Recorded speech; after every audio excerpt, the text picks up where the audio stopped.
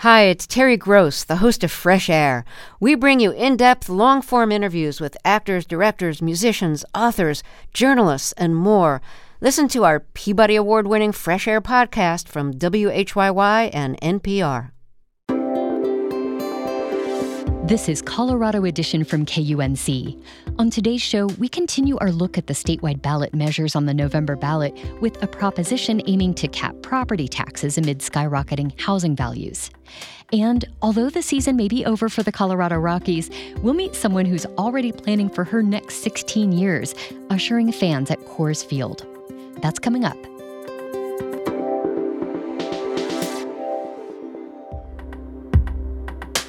You're listening to KUNC's Colorado Edition. I'm Erin O'Toole. Registered voters should be receiving ballots in the mail starting this weekend for the November 2nd election. This year, there are 3 statewide ballot questions. Proposition 119 would raise taxes on marijuana to help fund tutoring programs for students outside of the classroom. And Amendment 78 aims to give state lawmakers more control over emergency spending. Today, we wrap up our look at these questions with Proposition 120. With home values skyrocketing, Colorado voters have a chance to significantly lower their property tax bills. But Proposition 120 is more complex than it seems. KUNC's Scott Franz has more on how it's pitting conservatives, educators, and state lawmakers against one another in a high-stakes battle that could stretch on even after Election Day. Financial analyst Chris Brown says it would take more than a single beer to explain all the nuances of Proposition 120 to the average voter. It's touted as a permanent 9% property tax cut for business and homeowners. But it really might be the case that what voters see on their ballot and what they vote on is not the final outcome in terms of the impact to their tax bill. Brown is a researcher at the nonpartisan Common Sense Institute based in Greenwood Village. The state legislature this year passed Senate Bill 293, which intentionally changed and altered some of the property tax classifications. This resulted in a lowering of property taxes by about $200 million for the next fiscal year.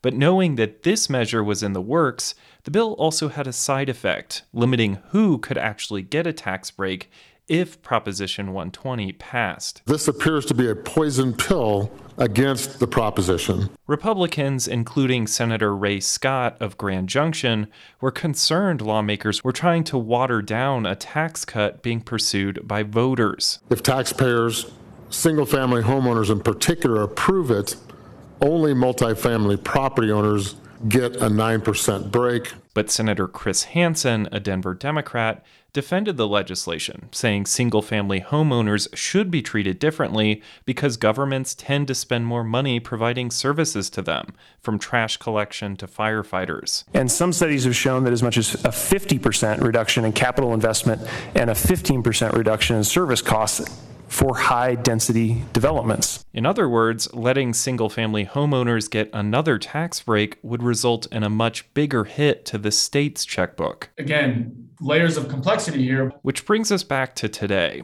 Chris Brown says the battle over Proposition 120 may not end on Election Day. If voters approve this, the final impact will be determined in courts. And this is already on the mind of conservative activist Michael Fields. As the author of Proposition 120, he says he would probably be the one suing the legislature if it passes. This is money that is not in people's pockets then. They're spending on taxes. What other things do they struggle with when government, has bounced back quicker than anybody expected? Fields says property values have gone up rapidly during the pandemic, adding that lawmakers did not go far enough with their tax cuts. But others are involved, including local governments, fire departments, and school boards, all stand to lose hundreds of millions of dollars if voters agree to the ballot question. Studies suggest it would hurt the most in resort counties like Pitkin and Eagle. It just exacerbates the inequities that exist within our communities. That's Amy Baca Olert. She leads the Colorado Education Association, the state's largest teachers union. Those communities that have been able to go to their voters and to ask for voters to, raise their taxes to support their local school districts. And even when that happens in some communities, because they have a lower property tax base, it's not the same as that happening in, say maybe the neighboring community. But many are struggling because of the pandemic, and supporters like Fields say they need relief now. I think about people on fixed incomes, seniors, people that are living paycheck to paycheck. A big increase in property taxes can have a big impact in them keeping their houses over the long term. Certainly, we have all struggled, especially recently through COVID. But Oehlert hopes voters will also think about the ripple effects. I would hope that people would take the time, I guess as any good educator would say, to do your homework, to really understand what are the unintended consequences of voting on something like this could have. If Proposition 120 is approved and courts do not overturn the law the legislature passed, Chris Brown says the immediate impact of 120 would shrink from $1 billion in cuts to about $150 million, and only commercial, multifamily, and lodging properties would get tax breaks. Regardless, Brown says school districts would be shielded somewhat by the billions in federal coronavirus relief money they've been getting. Now, it's not a perfect one-to-one match in terms of being able to use those COVID dollars in the same way. However, a lot of that money can be used to fill priorities and needs. Opponents of 120 counter that permanent tax cuts could reduce the state's ability to respond to wildfires that are larger because of ongoing drought. To cushion the blow, supporters included a provision letting the state keep up to $25 million annually that it otherwise could not spend because of the Taxpayer Bill of Rights, or Tabor Amendment. I'm Scott Franz in Denver. All of our stories on the statewide ballot questions can be found at kunc.org.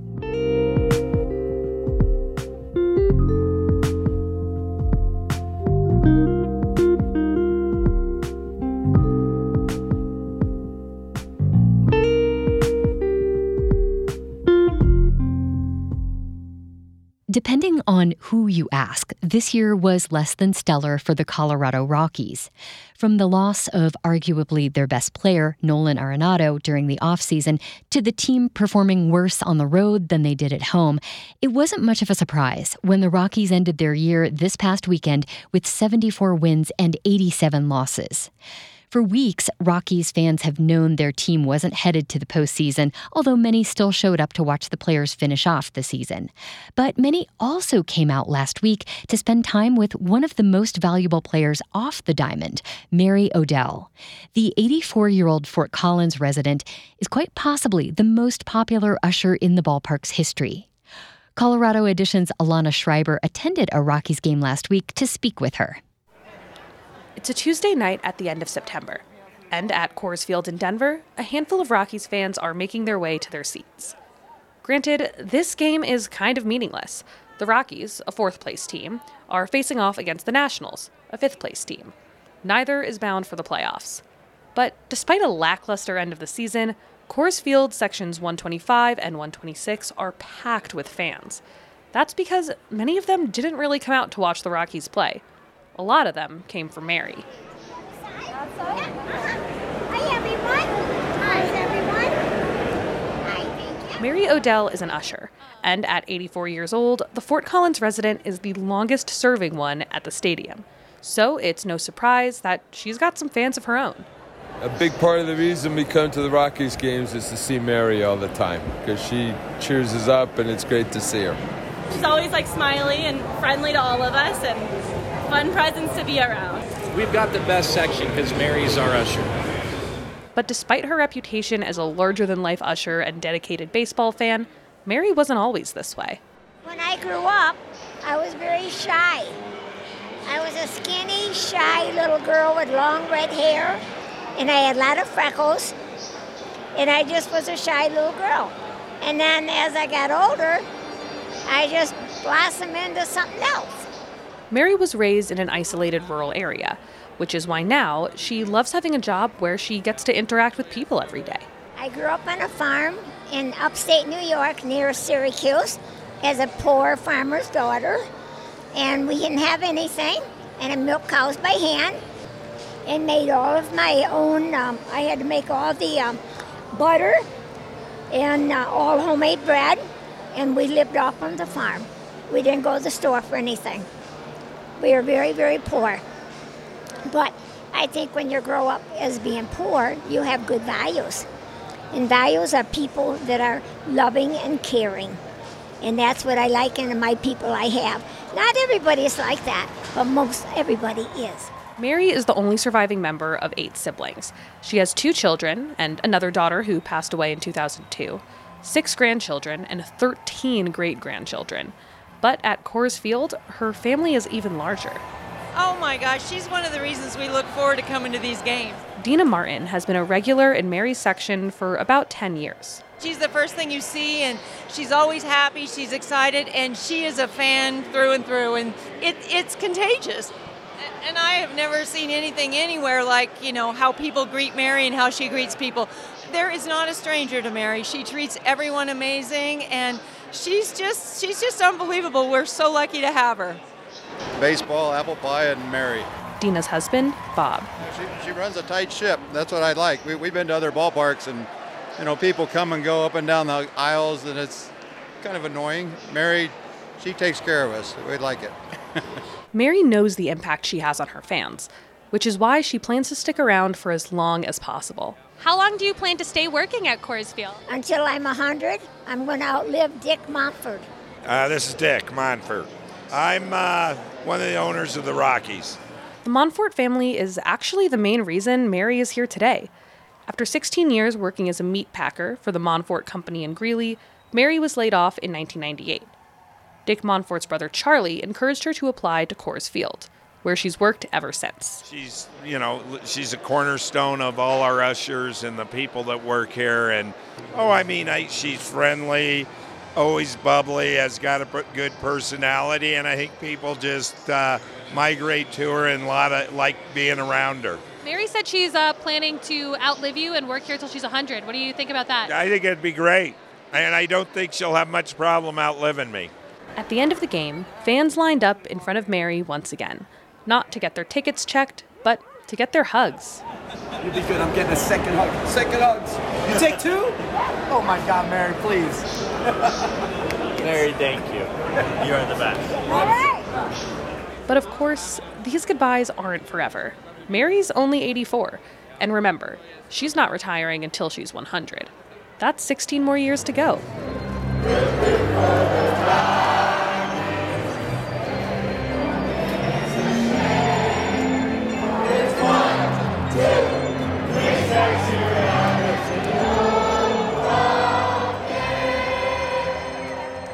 Alana Schreiber, KUNC.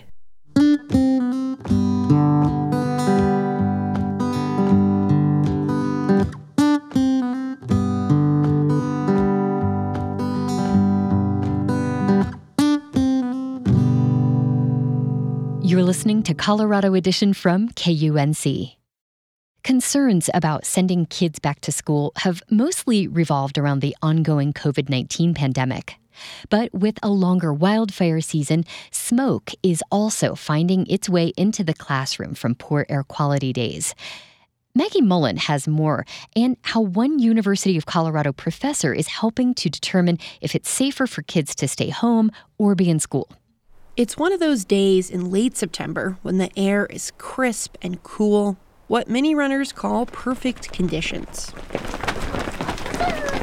This is like my kind of weather. That's Maraja Pease. She's a junior on the Tongue River High School cross-country team in northeast Wyoming.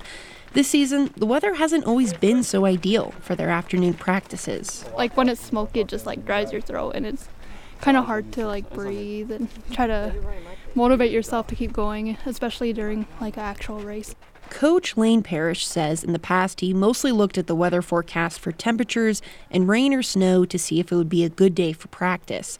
Now he has other concerns. This year we've had to look at air quality index, and especially in the first week, it was bad.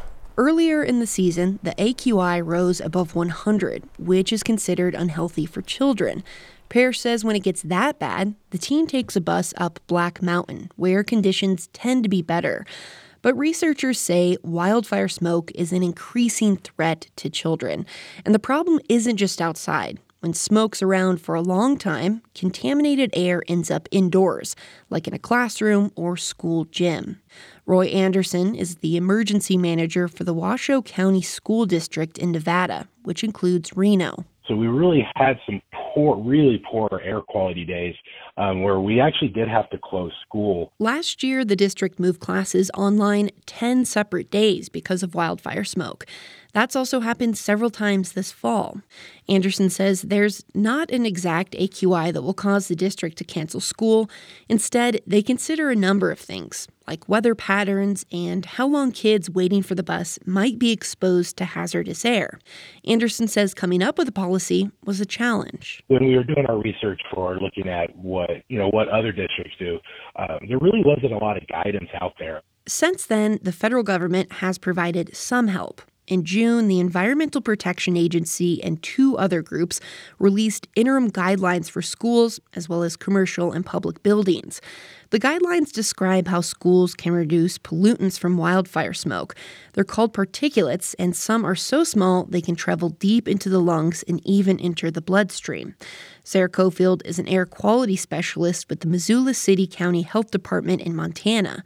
She says the guidelines are a really critical step. Here's why. There is not actually a standard for indoor air quality. There is no requirement that your indoor air have a reduced particulate concentration. So it is a bit of a free-for-all right now. In other words, schools aren't required to test or clean air that is contaminated by wildfire smoke. And new research suggests that indoor air isn't necessarily cleaner.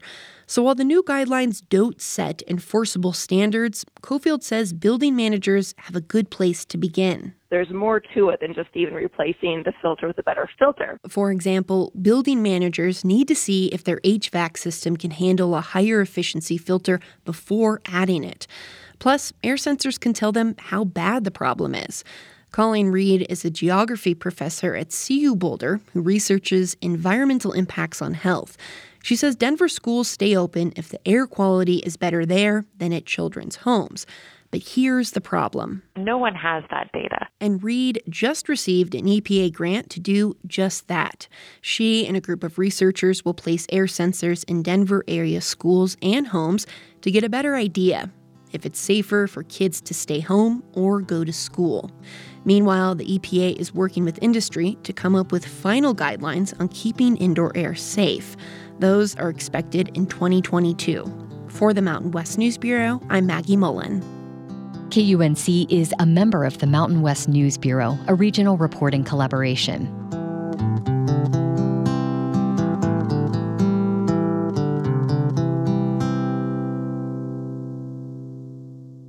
Last week, we aired a story about Loveland's history of excluding Black people as part of our series on sundown towns. Today, we're looking at other groups affected by that racist history. According to 2020 census data, Hispanic or Latino residents currently make up about 13% of Loveland's population. Around 3% are Native American. The Adami and Crespin family can trace their mixed Mexican and Native American ancestry for over 100 years in the city. Some members created Heart and Soul, a nonprofit aiming to foster Loveland's diversity through advocacy and co-organizing events like listening sessions and the city's first Juneteenth celebration this summer.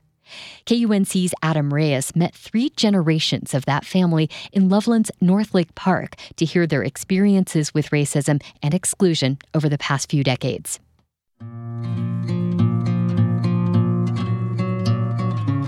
My name is Bob Adami. I was born in 1948. Our family lived here out on 402 on a farm, but we were regarded as second-class citizens. We paid a price for that. It has stayed with me my entire life. My name is Lynn Adami. I am 53 years old. I was born in the late 60s, but the whole vibe, we knew that we were different. It's like we were conditioned to know our place in this town. We're still a segregated community. My great-grandmother, she had to fight for her ability to own a home. Yeah, segregated in the sense that Black people were not allowed to be within the city limits after hours, and brown people were allowed to stay because they needed us. They needed laborers. And we were already here. When we sold the farm in '56 and moved over to the west side of town, I was not allowed to go to the nearest grade school. We were told my place was at Washington School on the east side. I've got an article from the Reporter Herald dated September 30th, 1980, and the lead article title says Loveland Hispanos see poor police relations. Sitting at the table are my mom, her sister, and my great-grandma. During my early years, when my family never, not once, ever ate in a restaurant in this town. So there's a lot of fighting for your rights here. I suppose there were some places that would have served us, but by not eating at any of the restaurants, it saved them the embarrassment of having to be ushered out of the door. I have 4 nephews, all 5 years apart. They've all experienced someone telling them, go back to Mexico. Frankly, we were here first, and here we are in Loveland. I feel like it's going back to being worse again. I also remember that when we moved in, the first couple of weeks, people didn't want us there. They egged our house every night. As bad as it may have felt when I was young, I wish it were like that again, because I don't feel safe here anymore again. I named my daughter Caitlin. I wanted to name her Catalina, but I thought that's too ethnic. I want her to have a chance, so I named her Caitlin. And I kicked myself. I should have named her what I wanted to name her. A lot of people will say, gosh, people, let it go. It was so long ago. It's not you, right? My name is Caitlin Wyrick. I'm 32 years old. And the thing that I would say is, it's still happening today. The difference is we aren't going to accept being treated this way. My name is Albina Crespin. I am 71 years old. My name is Albina, and people always call me different things, and I answer to it, but I always correct them. But, when I was growing up, I hated my name, because they called me pot of beans, beaner. I volunteered at a school. When I was saying the kids' names that were Mexican, when I say it how it's supposed to be said, I saw them light up. Because it matters. It matters who you see that's in your leadership. Since Caitlin had her baby, I have a biracial son. And his name is Sebastian. Well, no, it's not Sebastian, it's Sebastian. And I am terrified for the experiences that he will have. And I told her, even before he was born, he's going to speak Spanish because I'm going to teach it to him. I'm determined that he is going to not be ashamed that he's African American, Mexican American, Native American. What if you weren't sure what would happen to your son or your daughter because they were a different color? I never saw the signs, but I knew that if there was anybody of different color that they had to be out of town by sundown. There were other signs like a fountain, no Mexicans or dogs allowed. While it's very easy for people to forget what my grandparents went through. Signs into restaurants where it said no Mexicans allowed. Even in the early 60s, it was still there. And to say everything's fine and that there's no problems. The hostility, the racism was so known back then. I carry that, just knowing that they went through it and knowing that I still endure some of this treatment, just in a different form and in a different time. From my dad's perspective, he carried the weight of being an immigrant. And so a lot of times he didn't even go to my school things when he could because he didn't want to embarrass me, which I think just speaks to today's environment. There's a lost community that doesn't feel like they have the rights to even show up when they do, and that's another part of our work. There is a part of our community, and it's very exciting, that wants to see more diversity, celebrate different cultures, be a part of different things, and that's very motivating. And I think there's some movement. There's also a large opposition. I told my grandchildren, don't be afraid to speak up and let people know how you feel, because you have a right to be able to tell them if they're wrong. And so the fight never ends. We continue to fight for our rights. We continue to be here. We continue to show up. And that'll never stop, I think, because it's our legacy. Caitlin Wyrick is running for Loveland City Council in the upcoming November election. You can read and watch more about their experiences and the city's history, and find the entire Sundown Town series at kunc.org/sundown.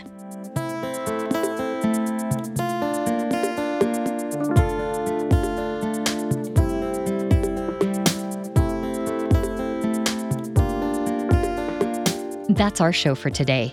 Tomorrow on Colorado Edition, we'll explore how the Americans with Disabilities Act has influenced accessibility in the outdoors in its 31-year history. I'm Erin O'Toole. Our production team includes Henry Zimmerman, Tess Novotny, Alana Schreiber, and Ray Solomon. Brian Larson is our executive producer.